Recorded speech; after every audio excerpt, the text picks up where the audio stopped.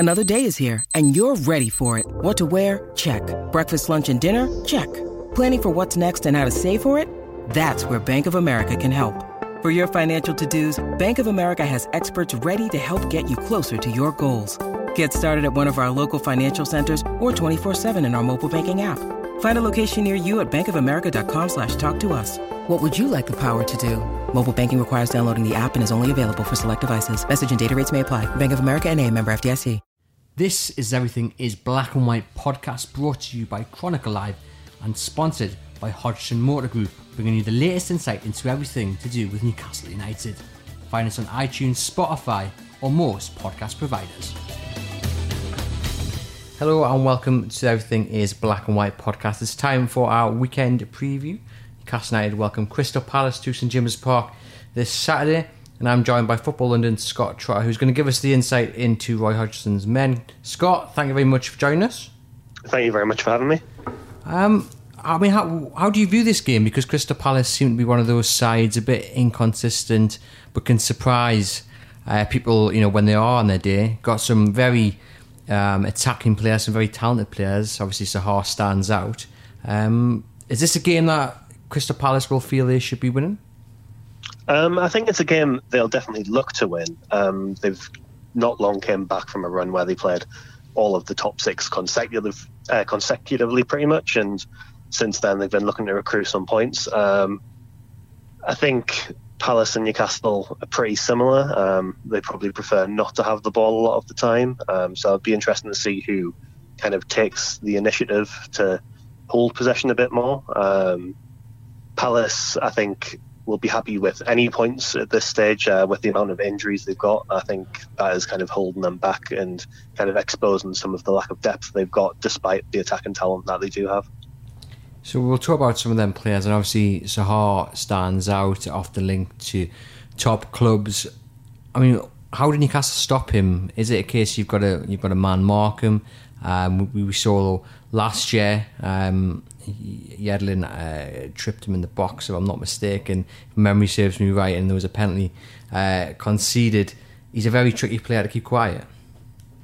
Very much so. And I think probably the best way to stop him is one where Newcastle aren't the most adept in that, just stopping Palace have the ball. Against Brighton on Monday, Palace for the first 60, 70 minutes, very quiet, all front three players, not just Zaha, not too involved in the game.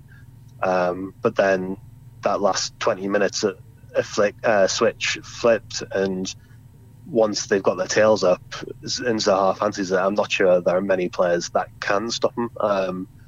If he is one-on-one, he's going to get probably hacked down quite a lot. There's going to be yellow cards. I know it's well spoken of. Watford kind of share the challenges on Zaha out to stop the send-ins off. But I think if he's on form, he'll take some stopping, and there's a reason he's Palace's key player and linked to all these big sides. And is that how Palace play? Is it everything goes through Sahar? He's the main threat. The ball, is given to him, and it's him that is likely to get the goals? I think he's probably the one you would kind of pick out to get a goal.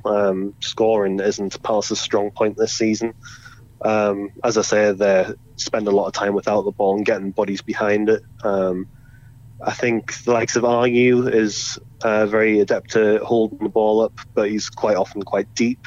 So it isn't necessarily going to be the one to get on the end of the box. But like you say, that last 20 minutes of a match when Palace get going forward, it can come from anywhere. Townsend is usually one who was quite good, but again, he's out. And perhaps Benteke could start and cause a few issues as well. Well, injury news is obviously quite an important factor. You mentioned Townsend there. I think Cahill's had an operation. So what else is happening there for Crystal Palace? Who else is a doubt or is missing on Saturday?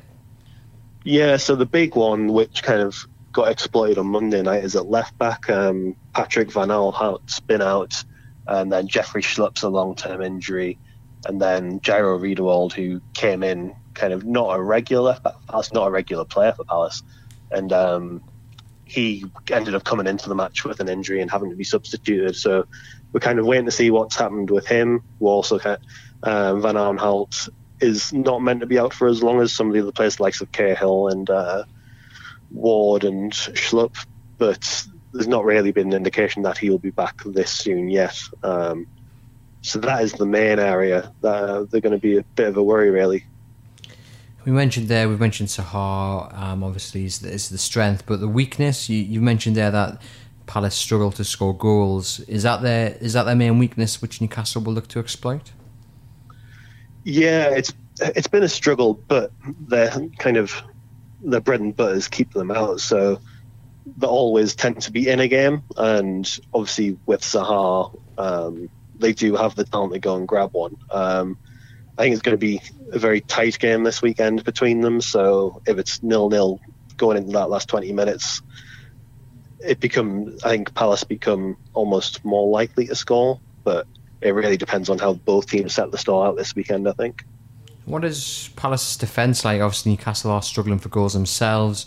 The 50-50 Jonjo Shelvey will be available for Saturday. He's their top scorer. Obviously the defence this season have scored the majority of goals for Newcastle, while Joe Linton, obviously £40 million, he's not hit the ground running at all. Will he be given an easier ride against Palace, or will the defence, or is the defence a key element of Roy Hodgson's side? Yeah, I think it's something Hodgson's kind of prided the team on. I think before Monday night they kept 3 consecutive clean sheets against Burnley, Bournemouth and Watford, and obviously not the most prolific teams in the world. So I think Newcastle will have the work cut out, especially because obviously they haven't got that much firepower come from up the top end of the pitch. Like I say, with those injuries at left back, that kind of got exploited a little bit on Monday night, and they had lots of balls being played across the field to the right wing, both when Riedewald and MacArthur was filling in there. So I think Shelvey's a really interesting one, because if he was to get time and space and be able to knock it out to somebody like Almiron, I'm not sure whether he's fit this weekend, it would be a place that they could challenge Palace. But like I said, defensively, they're pretty solid. They're going to probably clear that first instance of a ball coming in or from a set piece. But I think it's those kind of quicker interchanges where they're more at risk, with the likes of James Tompkins, Scott Dann, perhaps aren't as agile on the feet as some forward players tend to be. I mean, that's a frustrating thing for Newcastle. Obviously, they played Burnley, were beat at Turf Moor, and they play Palace this weekend. And obviously, Alan St-Maximin is the talisman. When he runs at pace, he terrifies defences. And I think the Burnley game was made for him. The full-backs aren't exactly the strongest. You've mentioned here Palace's injury was there at left-back especially. So Newcastle United fans must just be wondering what if obviously if St-Maximin was fit. And I suppose Palace fans would be quite happy to read that obviously St-Maximin will be missing, and Almiron is again 50-50 like Shelvey. It's that kind of team news must be welcome by Crystal Palace. Yeah, very much so. I think, like I say, these games between Palace and Newcastle are ones that kind of can go towards dictating the season, and those injuries in sort of key areas where you could impact Palace probably will make fans feel a bit more secure. I think Hodgson will certainly be a little bit more relieved to have maybe the likes of Joe Linton on the wing, who's perhaps not got as much confidence as St-Maximin. But I think Palace will take the threat that Newcastle can pose seriously. Like I said, they always build up from solid at the back, and then they'll see what chances they can get going forward.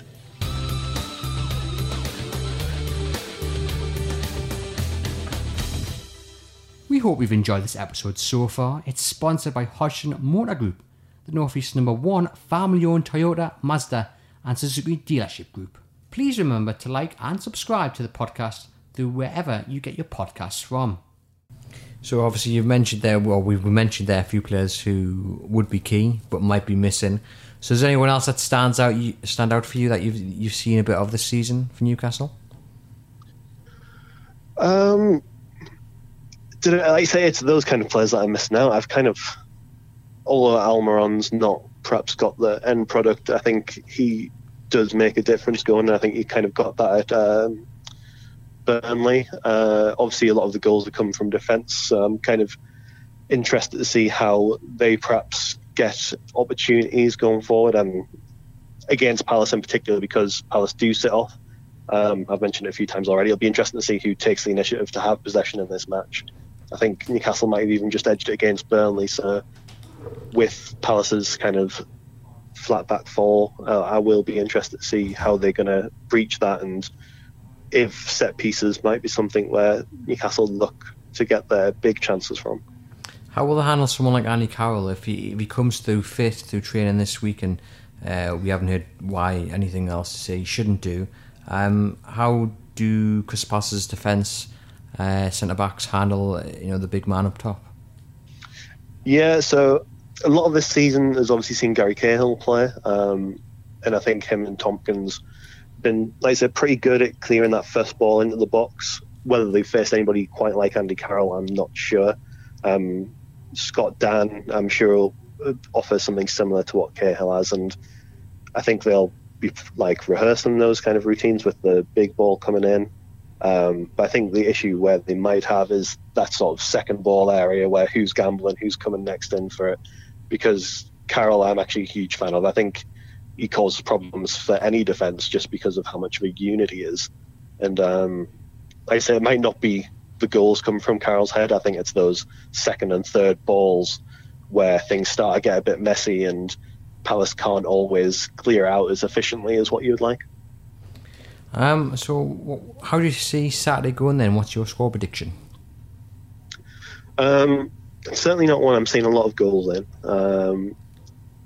Perhaps a 1-1 if Newcastle can get one early and then Palace come on strong at the end. I think it's going to be one of those 0-0s, 1-1s, 1-0s.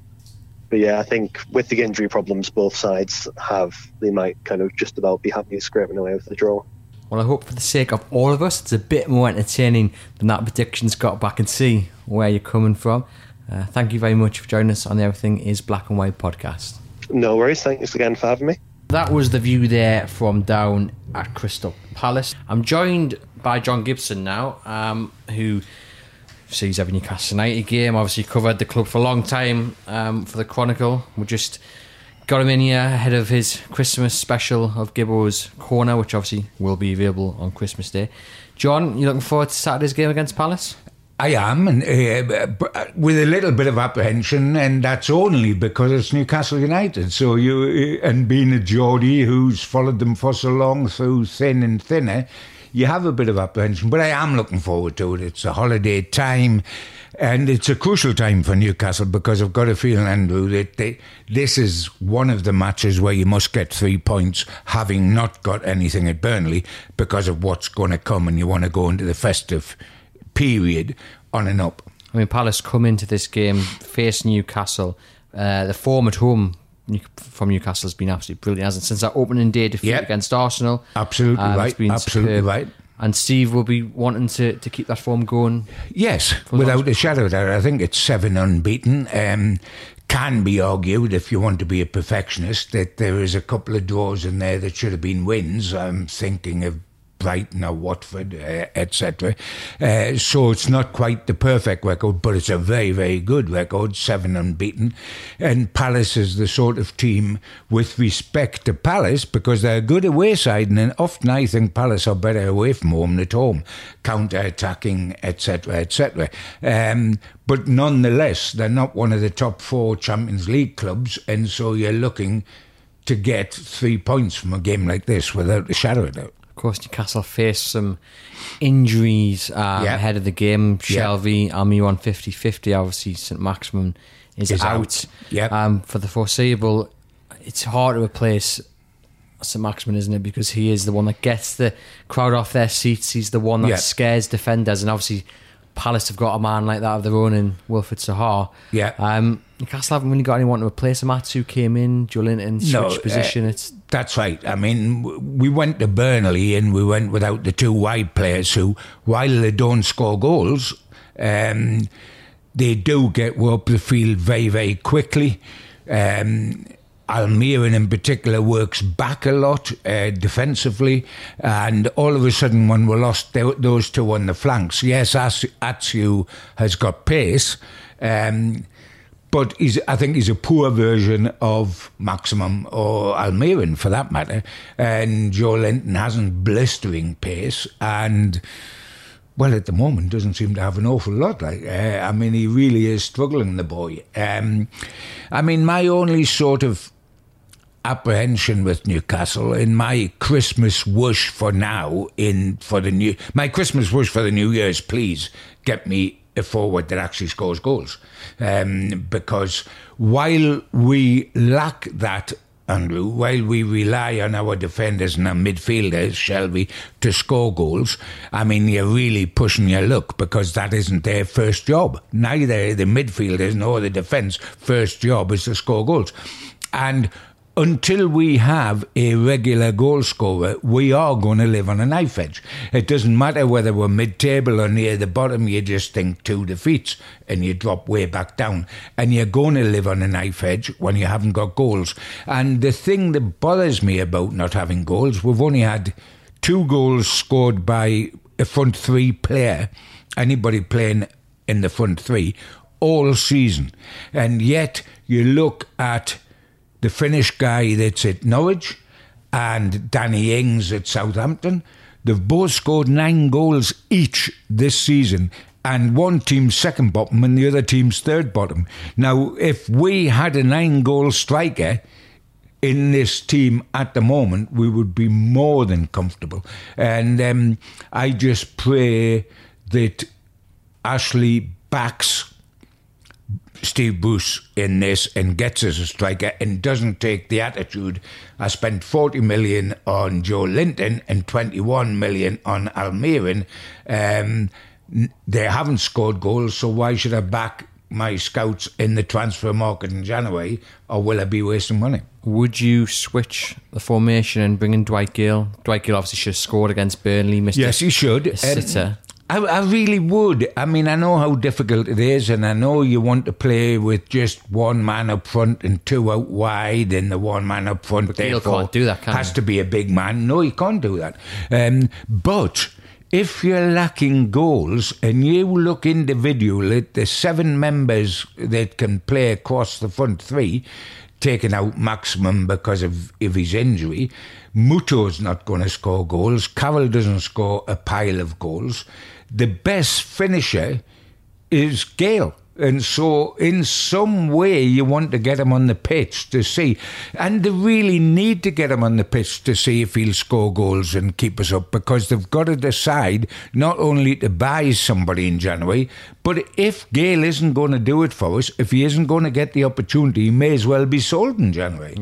Yeah, you can imagine a Championship side needing to get in the playoffs or needing to secure promotion. You know, it's he's almost a guarantee for a Championship side that's near the top now that he'll take you up. No question about that. And I think in his last full Premier League season for us, he scored 6 or something of that nature, which is a downside better than anybody's doing at the moment. But of course, physically, he's not quite fits the attributes that Bruce wants of a lone centre forward. Well, I'm going to ask you for your score prediction. Are you going to give us some Christmas cheer? I am going to give you some Christmas cheer. I'm thinking that Newcastle will win a tight match, 2-1 or 1-0. I would probably, if push, go for 2-1. Say thank you very much, take the 3 points, Merry Christmas, and move on to the new year. Well, there you have it. This has been the Everything is Black and White podcast. We're bringing you live coverage of Castle United versus Crystal Palace over on our website, chroniclelive.co.uk.